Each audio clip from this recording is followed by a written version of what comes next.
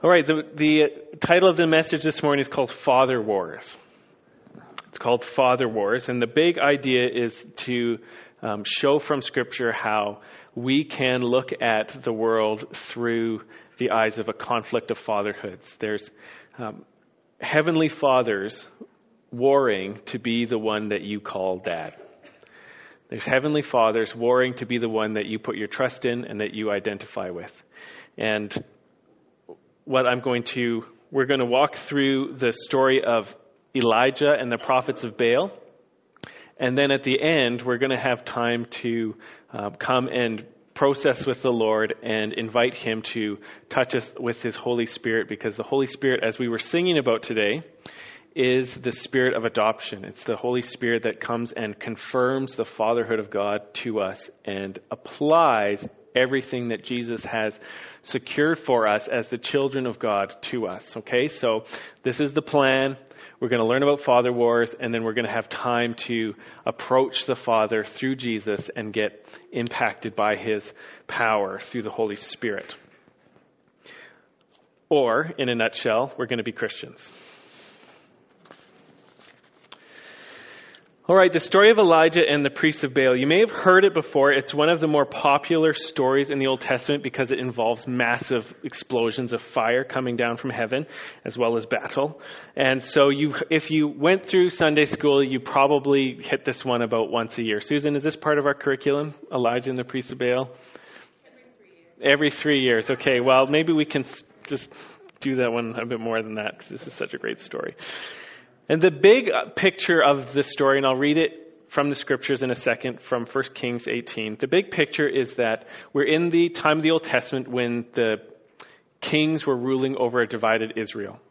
All right, so we had a couple of good kings right at the beginning in David and Samuel, but right off the bat, the train went off the rails, just to mix my metaphors. And we started having kings who were idolaters. They weren't faithful to the Lord, and so they led themselves and their people into serving idols and serving false gods. And so what God did was he raised up prophets to be, to kind of correct the kings and fight against the kings and to care for the faithful people in Israel at that time. Okay, so we have prophets and kings kind of at the same time. The kings should be faithful in leading the people into true worship, but they don't. And so here are the prophets being God's mouthpiece to correct them and confront them. And Elijah shows up in 1 Kings 17, and he comes onto the scene by declaring to Ahab, who is the king at the time, that there's going to be a famine until Elijah says so. So Elijah is coming to Ahab and saying, according to God, I've got my arm on the rain switch, and I'm turning it to off right now. And then he disappears because, as you can imagine, if you're a king and a prophet comes up to you and says there won't be any rain, so everyone's going to start dying of famine and thirst soon, and it starts happening, you'd probably be pretty upset, and you'd probably want to go and grab that prophet and apply all kinds of forms of torture to him until he flips the switch the other way. So Elijah disappears. He goes to hides at a brook where nobody else goes, I take it, and God feeds him via ravens for quite a while until the brook dries up. And that's a sign that the famine is happening, okay? The drought is in effect. When rivers dry up, that means there's been no rain. And so once the river dries up, God sends him to go and stay at a widow's house somewhere outside of Israel. So she's a foreign woman. She lives in Zarephath. And he says, you go and stay there. And he shows up right as they're about to eat their last meal. And they do eat their last meal, but the food doesn't run out for years until the appointed time. And at the right time, God tells Elijah to go and confront Ahab again. And Elijah comes up and tells Ahab, we're going to have a showdown at the hoedown. We're going to figure out this thing, who's really God. All right, and so then we'll pick up here in verse 20 of chapter 18, Elijah versus the priests of Baal. And I'm going to read right through till verse 40. Now, I know some of us are more naturally predisposed to paying attention while someone's reading, and some of us kind of need a little bit more visual stimulation. So just bear with me if you're not used to listening. You can read along in your Bible. That's a great way to work with yourself if you're visually oriented, or you can read along on your smartphone. I trust you have an app there, but I'm going to read this because this is the Word of God. So Ahab sent to all the people of Israel and gathered the prophets together at Mount Carmel. And Elijah came near to all the people and said, "How long will you go limping between two different opinions? If the Lord is God, follow him. But if Baal, then follow him." And the people did not answer him a word. Okay, so they're not convinced by the immediate challenge. They're kind of like, I don't know what to do here. What do you want to do? I don't know what we're going to want to do. And nobody, they're just an uncommitted people. They don't even respond to the challenge. Then Elijah said to the people, even I only am left a prophet of the Lord, but Baal's prophets are 450 men. Let 2 bulls be given to us, and let them choose one bull for themselves and cut it into pieces and lay it on the wood and put no fire on it. And I will prepare the other bull and lay it on the wood and put no fire on it. And you call upon the name of your God, and I will call on the name of the Lord, and the God who answers by fire, he is God. And all the people answered, "It is well spoken." Okay, so it's a power encounter. It's whoever's God is able to answer with fire. Plus, they're probably intrigued to see what kind of pyrotechnics are going to be going off. Then Elijah said to the prophets of Baal, "Choose for yourself a bull and prepare it, for you are many." He wants to give them all the advantages. There's lots of you, and you get to go first, and you get to pick the best one. Whichever bull looks more flammable, you can pick that one. Whichever one looks like it's going to explode more easily. And they took the bull that was given them, and they prepared it and called upon the name of Baal from morning until noon, saying, "O Baal, answer us, for there is no voice." But there was no voice, and no one answered. And they limped around the altar that they had made. And at noon Elijah mocked them, saying, "Cry aloud, for he is a god. Either he is musing, or he's relieving himself, or he's on a journey, or perhaps he's asleep and must be awakened." So he's bugging them. He's like, maybe your God is just, on Facebook and he's lost track of the time. Or maybe he had too much cheese for dinner last night and he just is still in the washroom and everyone's knocking on the door, but he just can't get out right now. And so he's making fun of them. And they cried aloud and cut themselves after their custom with swords and lances until the blood gushed out upon them. And at midday past, they raved on until the time of the offering of the oblation. But there was no voice. No one answered. No one paid attention.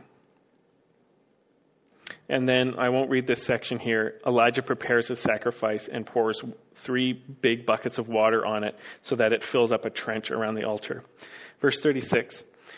And at that time of the offering of the oblation, Elijah the prophet came near and said, "O Lord, God of Abraham, Isaac, and Israel, let it be known this day that you are God in Israel, and that I am your servant, and that I have done all these things at your word. Answer me, O Lord, answer me, that this people may know that you, O Lord, are God, and that you have turned back their hearts."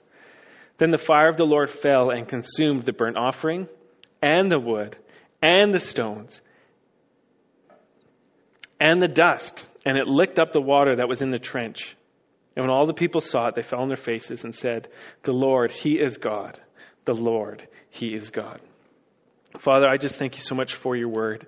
And Father, I pray that you'd help me afresh today with an anointing and grace to serve your word well. And I pray, Father, more than you helping me, I pray that you would help each person here, Father. You have a plan and a purpose and a love for each person that's in this room. And I pray, Father, that nothing would stand in the way of them knowing who you are and who they are and what the next step of faith is in their life and their walk with you. Father, would you establish your kingdom here and sanctify your name over Calvary Chapel in Jesus' mighty name and by the power of your Spirit. Amen.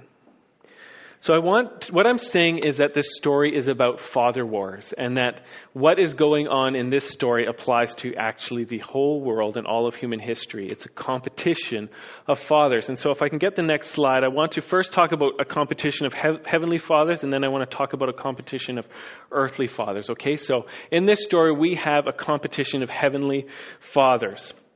First, in the red corner, wearing the brown trunks, is Baal. All right, and so he's a Canaanite fertility god. He was worshipped as the one in charge of thunder and rain. And so in the Middle East, where you really, really, really needed it to rain in order for your crops to grow and for you to have something to drink and for you to not die, rain was really important. Okay, and so Baal got a lot of press. He got a lot of esteem. He got a lot of honor. He got a lot of sacrifice. But the thing that kind of emphasizes that he is a father was how people thought he controlled the weather. Okay,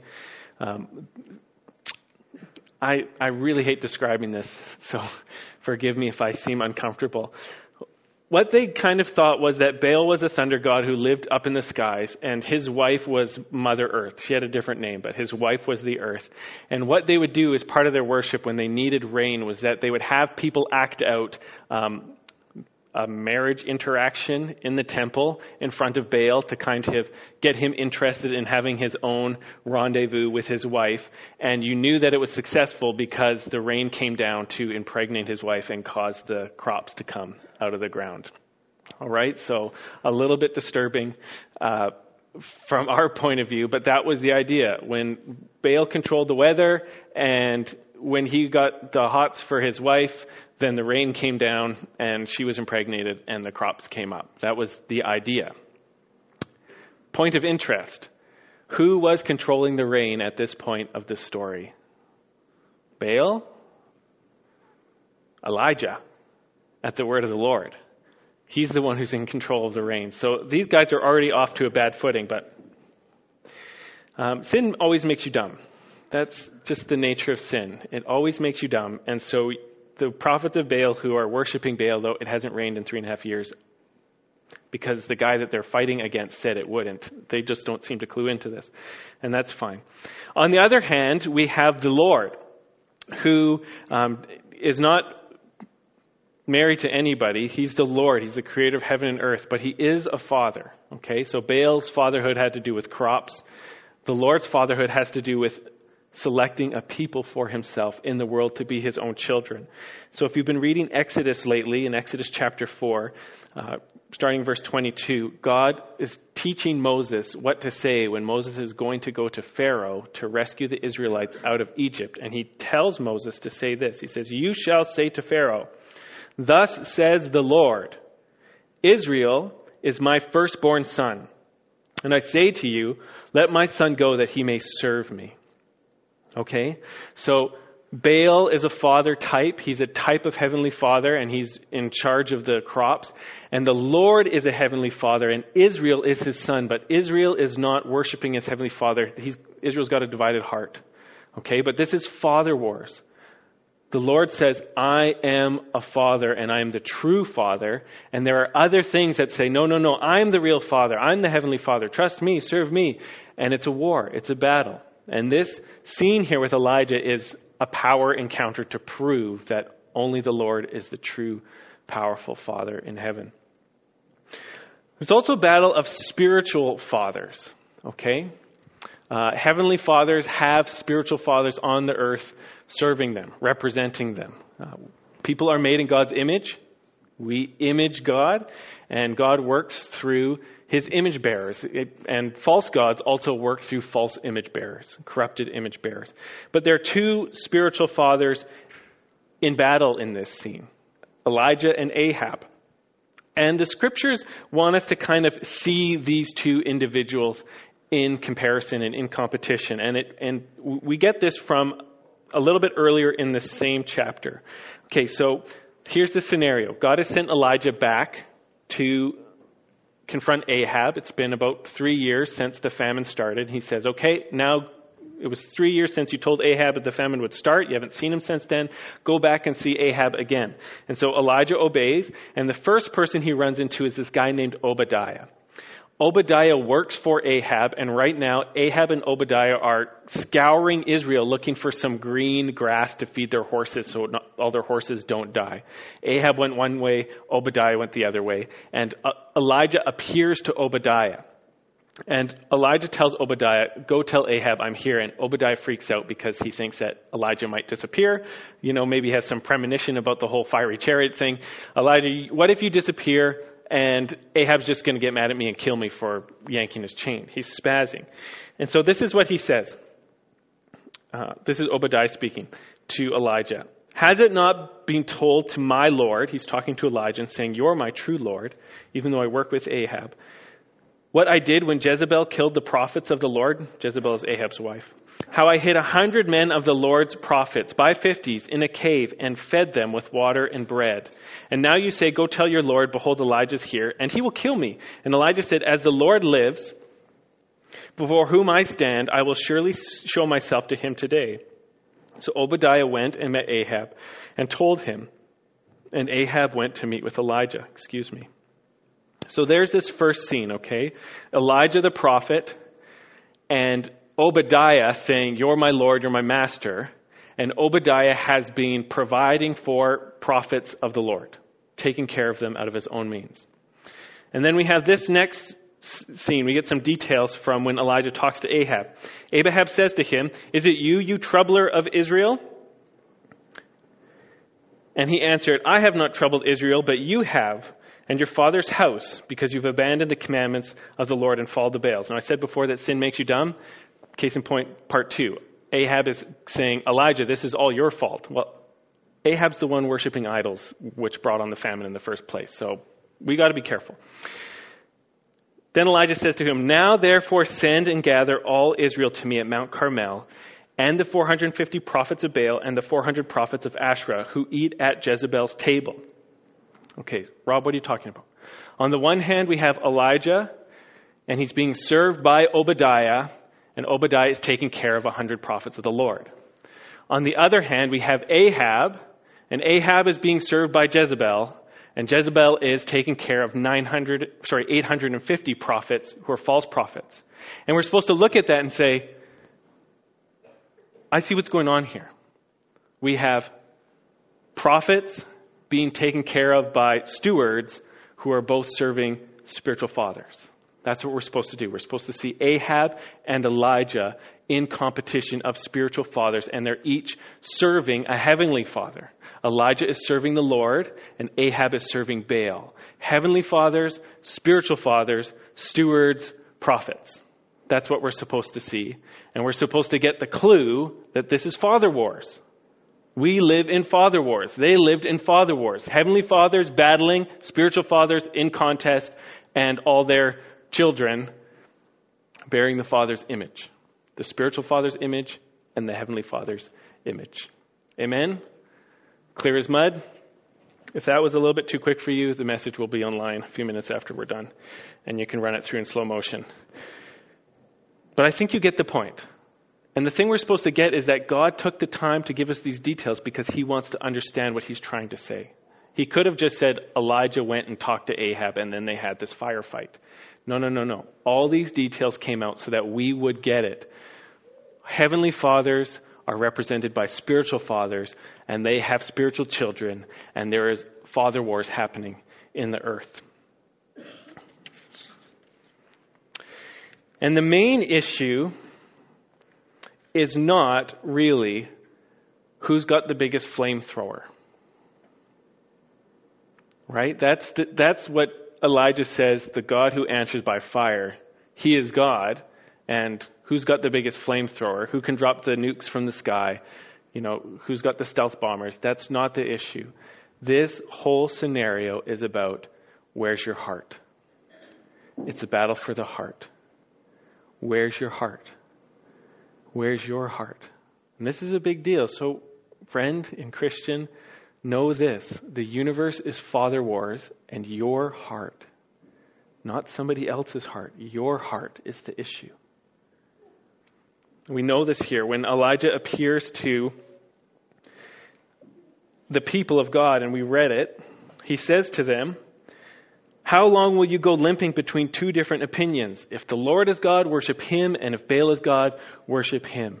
This is about being true, being faithful. He's saying, if you really, really think that Baal is a god, then go for it. Just go do it. Just go all in. Just drink it to the dregs. Just jump off the cliff. Just go for it. But if you think that the Lord is God, then go for it. Then do that. Then be devoted. Be faithful. Take your heart and give it to one or the other. Because right now, you're kind of trying to do both. And it looks like a limping person trying to run a race. It looks like somebody who took a gun and blew off the big toe on both of their feet and are now staggering as this kind of messy, pulpy red stuff on the racetrack mess down the road. And you can mentally picture that if you want to.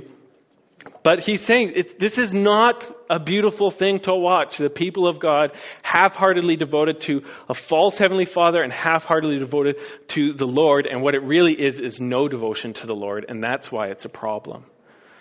You can't be half married. It's like when sometimes people will say that a woman is a little bit pregnant. It's like, that's not how it works.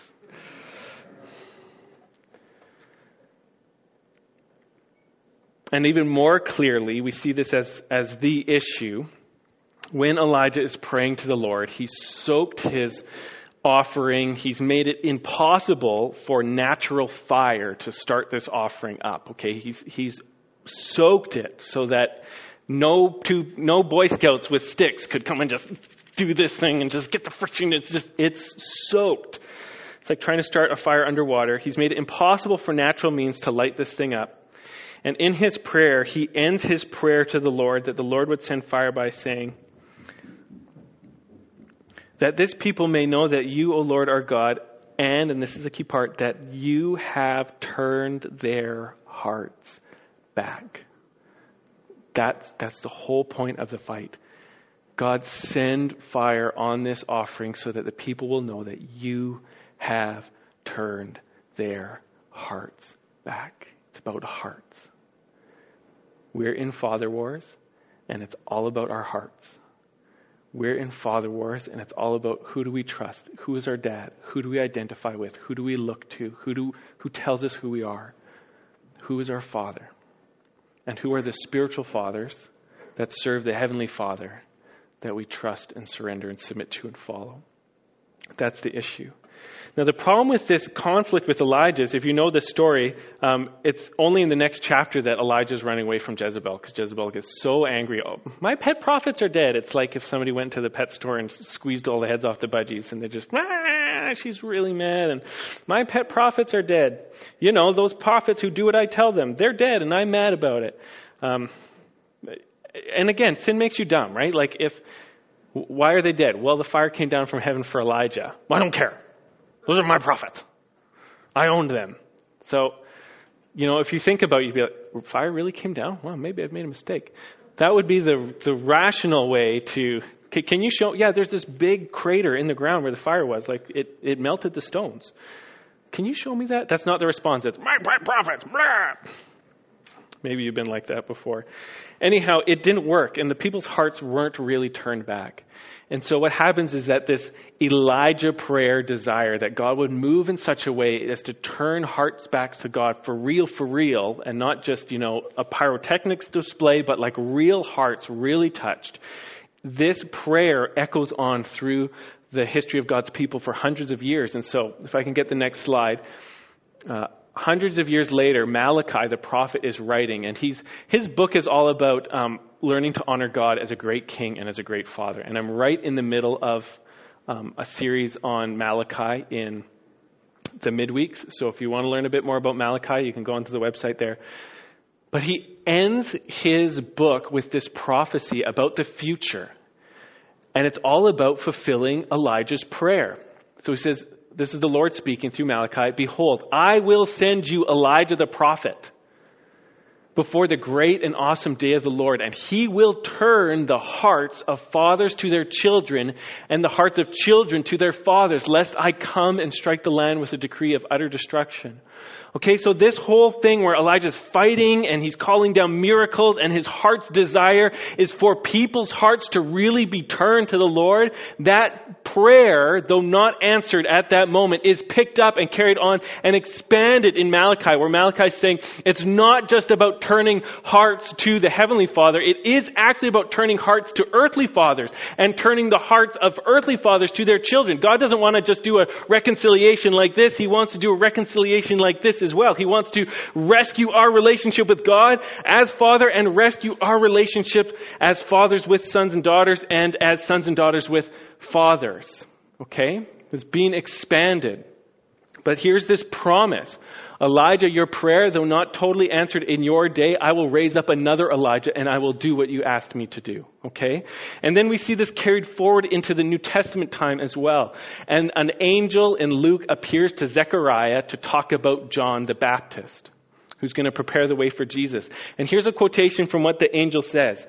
He says, and this is about John the Baptist, and he will turn many of the children of Israel to the Lord their God, and he will go before them in the spirit and power of Elijah and turn the hearts of the fathers to the children and the disobedient to the wisdom of the just, to make ready for the Lord a day prepared. In one sense, this is a great example of how God uses prophecy. Over time, he expands and clarifies. This is what I'm up to. This is what I'm up to. This is what I'm up to. And you can see by the time Elijah's prayer before the altar where the fire come down and the angels promise that this is going to be happening during John the Baptist's ministry, you can see how it expands. The children of Israel turning to the Lord their God. And this one in the spirit of power and power of Elijah impacting families and turning the disobedient to the wisdom of the just to make ready a people for the Lord. So it's expanded and explained and filled out in a major and awesome way. But it's all about hearts and relationships. It's all about fathers and children. And what I'm trying to say is the whole universe is about father wars. And what Elijah was praying for was victory. Victory for the Heavenly Father, victory for spiritual fathers, victory for spiritual children, and restored relationships for everyone involved. That was the plan and the prophecy. Amen? Do you see it?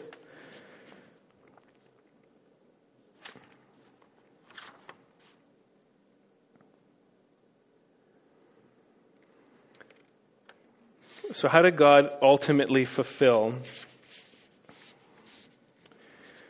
this prayer that the father wars would be won and relationships would be restored? Well, I want to compare this scene with Elijah before his altar with the ministry of Jesus Christ. Okay, and I think that we're meant to be able to look back at this scene and see a picture of Jesus in what was going on here. And in part, I think it's so because you may remember, but Elijah said, I have done all these things according to your word. He's praised that to God. And what he's saying is, this whole scene with the prophets of Baal and the altar and the calling down fire, God, you orchestrated this. This is what you wanted to happen. And so we can look at it and go, God had bigger plans for this scene than just a firefight. All right, so in Elijah, we see the one true prophet of God left in a world of disobedience, looking to a sacrifice to bring down the fire of God, which would turn God's people's hearts back to him. As we've seen Elijah. And in Jesus Christ, we see the true prophet of God offering himself as a sacrifice to bring down the true fire of God, which is the Holy Spirit, to transform the people's hearts, turning us to the Heavenly Father and turning fathers to children and children to fathers. We're supposed to see in this scene a picture of Jesus standing before an altar, calling down fire to change everyone's heart. And in the New Testament times, which is when we live, amen, hello, this is us, Jesus Christ has offered himself as a sacrifice and called down the fire of heaven, which is the Holy Spirit, so that we can be transformed by the inside out, from the inside out, and that we would be going to God as our Heavenly Father and having grace and power to have restored relationships with earthly fathers, spiritual fathers, and children. That's the bridge. And this is part of why I took that time to say Malachi was saying something was going to happen, and the angel told Zechariah something big was going to happen. I'm not just saying ... I'm saying ... God's been drawing this line for quite a long time. He took hundreds of years to work this out so that we would get it. That the gospel is about us coming back to the Father and having restored fathering relationships. And so we are called to be children on fire. That's what we're supposed to be. We're supposed to be children on fire. Jesus Christ, the true Elijah, called down the fire of heaven onto us so that we would be able to really, really, really, really, really know that God is our Father and live that life. Okay, we sang that song. I have not been given a spirit that makes me a slave again to fear, but I have been given the spirit of adoption, which makes me cry out, Abba, Father. And that is the fire of God. That is the Holy Spirit working in us. We are not slaves to the fear of Baal. We are not slaves to the fear of famine. We are not slaves to the fear of crowds. We are the children of God. And He has put His fire onto us and sent it into the world so that we can really have our hearts changed and really have our relationships changed and not just watch something burn up and us not go away untransformed. Okay, we are children of fire. We are children on fire. This is the truth. We just don't always live like it. Okay, this is the reality.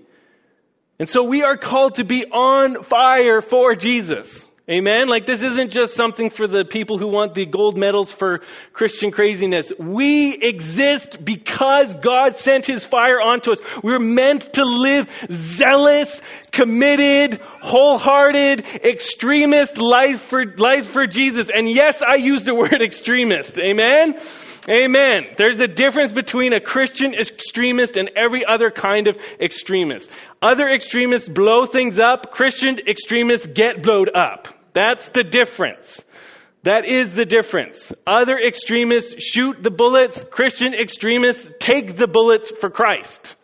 That's the big difference. But it is how we're supposed to live. That's supposed to be normal childhood. A normal Christian childhood is flaming commitment to Jesus. Just boiling over in zeal to your Father because you know Him and He's transformed you and you love Him and He's the best. He's the best. He's the best. You just don't want to go back to a Baal because Baal's a loser and he doesn't show up. And you can run around cutting yourselves, expecting things to change, and He won't answer and nobody's listening. And people in this room have spent years hoping that some fake Heavenly Father would show up, and you're destroying your lives and making wrong choices, and He never comes and nothing's ever better and you're never feeling better. It's time to get the fire of fatherhood falling on you and to be a true child of God. He is the answer and He does send the fire.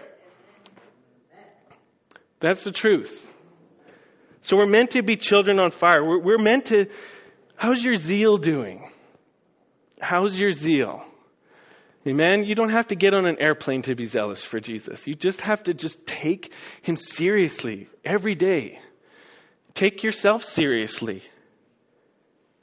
Your heart is the treasure of the Father wars. Your trust, your faith in Jesus is what this universe is all about. And today is the only day we have to be zealous for Jesus. You can't do tomorrow. As soon as you're in tomorrow, it's today. It's out of reach. Only God can exist in tomorrow. You can't change the past. You can cover it in the blood of Jesus, though. You can't change the past, but you can cover it in the blood of Jesus. And today is a day for knowing God and being wholehearted, sold out, devoted, committed, believing, and walking with Him. And I'm not putting the pressure on you. I'm just saying, be who you are, Christian. And say yes to the Holy Spirit of God who is here to make our adoption real and to produce the fruit of being like the Father. We're also called to see the world as father wars. Okay? When we read the news, when you read the headlines, it's who's the father in this situation? These guys made some choices. Is God their father? Doesn't look like it. These people made some other choices. Is God their father? Maybe. We're called to see the world as father wars. Just like we can look back in the Old Testament times, and I can get here and I can read some verses and point things out and I say, look, there's some themes in here that make it look like everything's about fatherhood. And we're supposed to look at our lives the same way. And we're supposed to look at our culture the same way. And I have a hard time not doing that, okay? So I look at the whole abortion issue. Well, adoption issue is a fatherhood issue too. But the whole abortion issue in Canada, and I think this is father wars. When we in Canada talk about whether or not adoption is right or wrong, we never talk about the dad. It's almost like there's a guy involved with a baby. Like, I don't know how all the kids in children's ministry got into the world, but our kids, there was a dad involved. There was a guy involved. You know, I'm not a doctor. Myron's a doctor. You can help me. There's usually a guy involved. Sometimes it's a bad scene, okay? Sometimes it's really bad. But there's, as far as I know, 99.999999999999999% of the 7 billion people in the world, there was a father involved just as much as a mother. And so when we can end the life of a baby without even talking about the father, that's father wars. And in our culture, in our conversation, we're just like, dads are important? No. This is a women's issue. This is a rights issue. This is an individualism issue. It's like, but we wouldn't even be talking about it except that there is a guy involved somewhere. And the fact that there are no guys busting up the joint to try to protect their kids from getting killed is also a fatherhood issue. Amen? When's the last time you heard about that? You know, Peter Penner's doing 10 years. Why? Well, his kid was going to get aborted, so he smashed some windows in, and it didn't happen, but he broke a law. How come we have to wait for the kid to be born before we say we'll lay down our lives for them? And I'm totally not advocating breaking anything or smashing anything, but like I said in the first sermon, if that is your story, I will come visit you in jail and give you a fist bump. And let me just walk this story out a little bit. Okay, imagine you met somebody who is alive because their dad busted up a joint before the abortion could be performed. Let's say he even spent 10 years in jail. Would that little girl, 10 years old, wonder whether or not her dad wanted her in the world?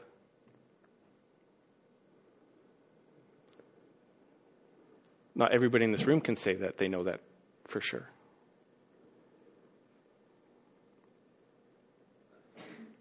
That little girl would have some stuff to work through in her family life, but she wouldn't be wondering, is my dad glad I'm alive? Because he went to jail for me to be alive. Okay, so I know I'm just walking out a hypothetical situation here, but all I'm saying is the fact that never happens is father wars. And it's a big sign our culture is way past lost it. Utterly defeated. I could go on from there.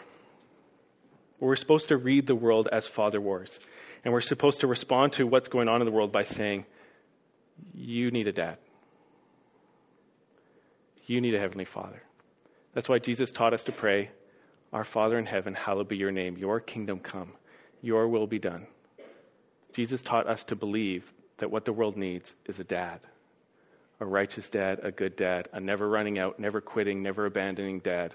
An able to provide and able to protect dad. It's father wars. We're called to honor fathers. That's part of our response. And the learning to honor fathers, physical and spiritual fathers, can be one of the most difficult parts of becoming a Christian. Okay, can I just paint that out?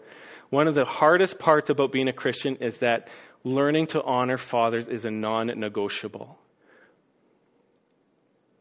It is part of this life.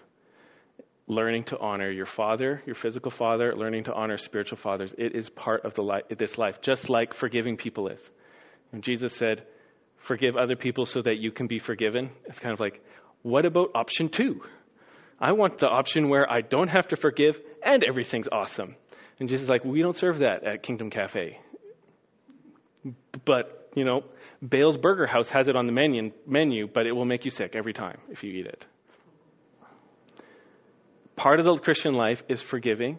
Part of the Christian life is learning to honor fathers. And this is where things can get kind of complicated because often physical fathers have been very disappointing. Okay, every physical father fails to match up to the Heavenly Father. That's a given. We shouldn't be surprised when that happens. But some physical fathering is very disappointing for the children. And And that's a reality. And so God calls us to learn to honor. And often the process is, number one, just learning to forgive. Okay, you own disappointments, you own hurt, you own that he wasn't there either physically or financially or emotionally or whatever. You just own the missingness, and then with God's help, you forgive. You say, I forgive. I just forgive. I release it to you, Lord. I don't want to judge, don't want to hold against. I just give it to you. You're the judge, God. And you come and be my dad, where my dad wasn't my dad. Okay, that's often step one. Then often step two is learning to appreciate something. Okay, you're in the honoring job. You learn to appreciate something. And so it could be something small, like my dad did work hard, or he did do this one thing that I appreciated one time, or he didn't leave my mom, or whatever it was. You find something to be grateful for as a way of helping your heart learn to honor. And then from there, you can sometimes, if you're blessed, you have opportunities to actually speak blessing over physical dads. But if physical dads aren't also spiritual dads, because they're not always the same, sometimes your physical father is a great spiritual father. And sometimes people are really blessed by that. Somebody got up in the first service and said, I'm really blessed because my dad was such a great dad. It's not a stretch for me to believe that God the Father loves me because my dad was so great. Okay, so that does happen. But often physical dads are not spiritual dads. And so we end up with this division where you learn to honor a non-spiritual father in a certain way, but non-spiritual fathers don't make spiritual demands on you. Do you know what I'm talking about there? Like if you grow up or live with a father who isn't zealous for the Lord, there's a whole area of your spiritual life that they never exhort you in or never call you up in or never say, hey, this is how we live in. They just leave you to it. They can be sometimes very undemanding. And so you can learn to honor this kind of fatherhood without ever getting challenged or exhorted or have those words said to you, you can do better. And so there's this whole gap of learning to honor spiritual fathers by obedience that we have bad practice in sometimes. Okay, this is my story. Okay, so my physical dad, I really loved him. He passed away last January. 25th will be the anniversary of it. And he worked hard. He provided like crazy. Gift giving was his love language. He never left my mom. I think he really did love us, but not a spiritual dad at all. So no leading into Christianity, no leading into prayer, none of that, no leading into Bible study. And so I thought I was doing a really good job honoring fatherhood because I was thankful for him and I wasn't angry at him about anything. But then I ran into a spiritual father named Dave Kaler, and he was and is zealous to call out the best in people. That's what part of what fatherhood does. It says, I can see that God has put more into you than is coming out of you. I can see that God has bigger visions for you than what you want to do. And so fatherhood can call that out. And so we were in the foyer years ago. This is maybe 2 years into my time at Calvary Chapel before I was pastor here. And I used to get into these things that Jackie and I called funks, which was kind of just smoldering bitterness. And so I would just be really grumpy all the time, even at church. Very unpleasant. My poor wife, she's smiling right now. Are you glad those days are mostly gone? Yeah, me too. Yeah, amen. Thank you. Sarah's glad too. And so I'm sure Dave could read this all on me, on my body language or whatever. And he just approached me, and he loved me like crazy ever since he met me. I'm sure. I think God told him that I was going to be a spiritual son to him one day, and so he just had that grace on me. And so he says to me something along the lines of, "Hey Rob, how you doing? Mm-hmm. You know, it's okay to feel down sometimes, but it's not okay to stay there." That's what he said. And you can see in doing that, he was doing spiritual exhortation. And I was so mad at him. I was so mad at him for quite a long time. It didn't help that I was already mad, but I was so mad because he was trying to spiritually father me. And I was just like, little did I realize that because I had the kind of heart that did this to spiritual fatherhood, I was also the kind of person that did this to heavenly fatherhood. You can't have it both ways. You can't reject spiritual fatherhood and accept heavenly fatherhood. And a belief in heavenly fatherhood expresses itself through a hunger and a desire and acceptance of spiritual fatherhood. So let me give you a different example of what I mean by the same thing. Okay, so if you're part of Calvary Chapel, you know I took about 2 months off from full-time ministry in September and October. Okay, God made it really clear. I had some heart issues to deal with. He wanted to put me on the anvil of life and bring down the hammer of godliness on me for a while and beat some new shapes into my soul. And things were really bad at the beginning of September. And the only reason that I got through it, in one sense, is that I went to Ron McLean and Dave Kaler, who are my spiritual fathers, and just said, I will do whatever you tell me to do.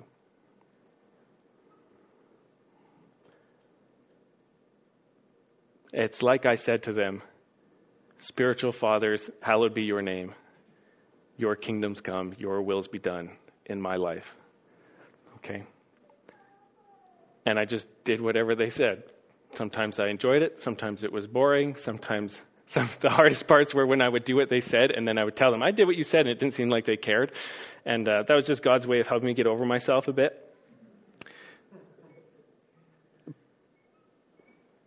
But God's heavenly fatherhood came in ridiculous power into my life because I said capital yes to spiritual fatherhood through people. All right?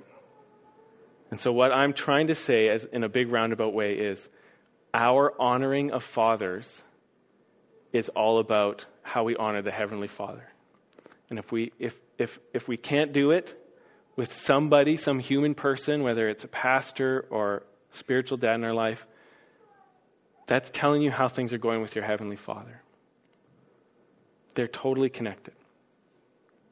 They're absolutely connected.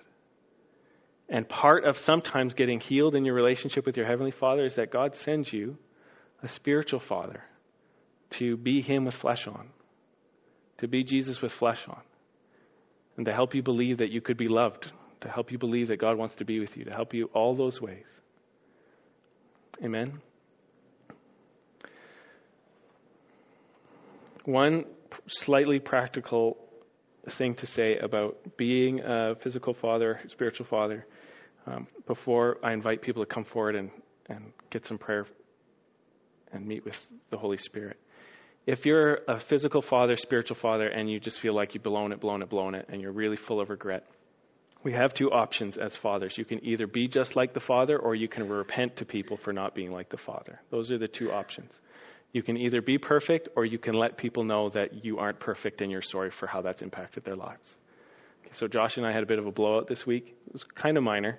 But as I went back to apologize to him for not being gracious when he came to apologize to me, part of my repentance was, you know what? I did not act like God the Father when you said this. God the Father would have acted like this, and I didn't, and so I apologize. And even my failures are helping to teach Josh what God the Father is like.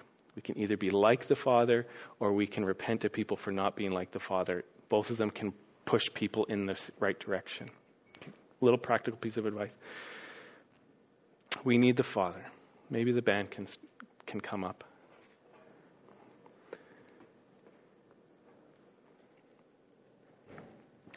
I'm sure I've said some things this morning that have touched woundedness. All right? The Western world is one of the most fatherhood-devastated cultures. Whether it's through divorce or infidelity or stuff that happens on the internet or anger issues that never get dealt with or just guys having no clue what it means to be like the Heavenly Father. We are one of the most fatherhood-devastated cultures ever. And so I'm very sure that I've provoked some sadness or something today. And I have no delight in that in itself. But when a message like this comes out and it provokes strong emotions, that is the Heavenly Father saying, I want to meet with you there. I want to talk to you about that. I want to bring healing there. I want to be your dad in a way that somebody else wasn't. And so for this time, as the band is playing, you can stay in your seat if you want to. If you can fellowship with the Lord there, that's fine. But I think there is a blessing for coming forward with whatever is going on and just saying, God, I want to know you as my dad. I don't actually want to have a divided heart. I don't want to go limping between you and other things. I don't want to go limping between you and the world, you and money, you and success, you and what people think about me on Facebook, you and whatever else it is. I actually want to have a heart that is united because you did it by your power. If you need to come forward because you're just feeling guilty about either how you've treated your father or how you've treated people as father, you can come, and the blood of Jesus is here for you today. It is complete forgiveness. The reason Jesus offered himself as a sacrifice would be so that there would be nothing that could keep you from coming to his dad or his dad coming to you. Total forgiveness. Every failure, every sin forgiven by the blood of Jesus so that we could be reunited with God as our dad and loved as his children. Okay, so connecting with the Father is available, and now is a great time to do it. And I do want to encourage you, it's really easy to think, I'll just connect with God where I am. But there is a blessing in coming forward and taking a physical step and saying, I want to meet with you, God. So I'm going to pray, and then you can be led by the Lord. Father, I just thank you. Father, I thank you that even though we live in father wars, you are the winner. And your son Jesus has won the fight. He died for sins, and now he is raised in righteousness. And you have sent your Spirit in the world to be all the power we need to know you and fellowship with you and be transformed. Father, here we are. We're your people. We need you to touch our lives. So Lord, would you help us to be honest with you about what's going on in our hearts? Father, I pray that all of our excuses and our defenses would come down. All of our self-justifications would come down. All of our wanting to blame other people would come down, and we just come to you to get you through Jesus.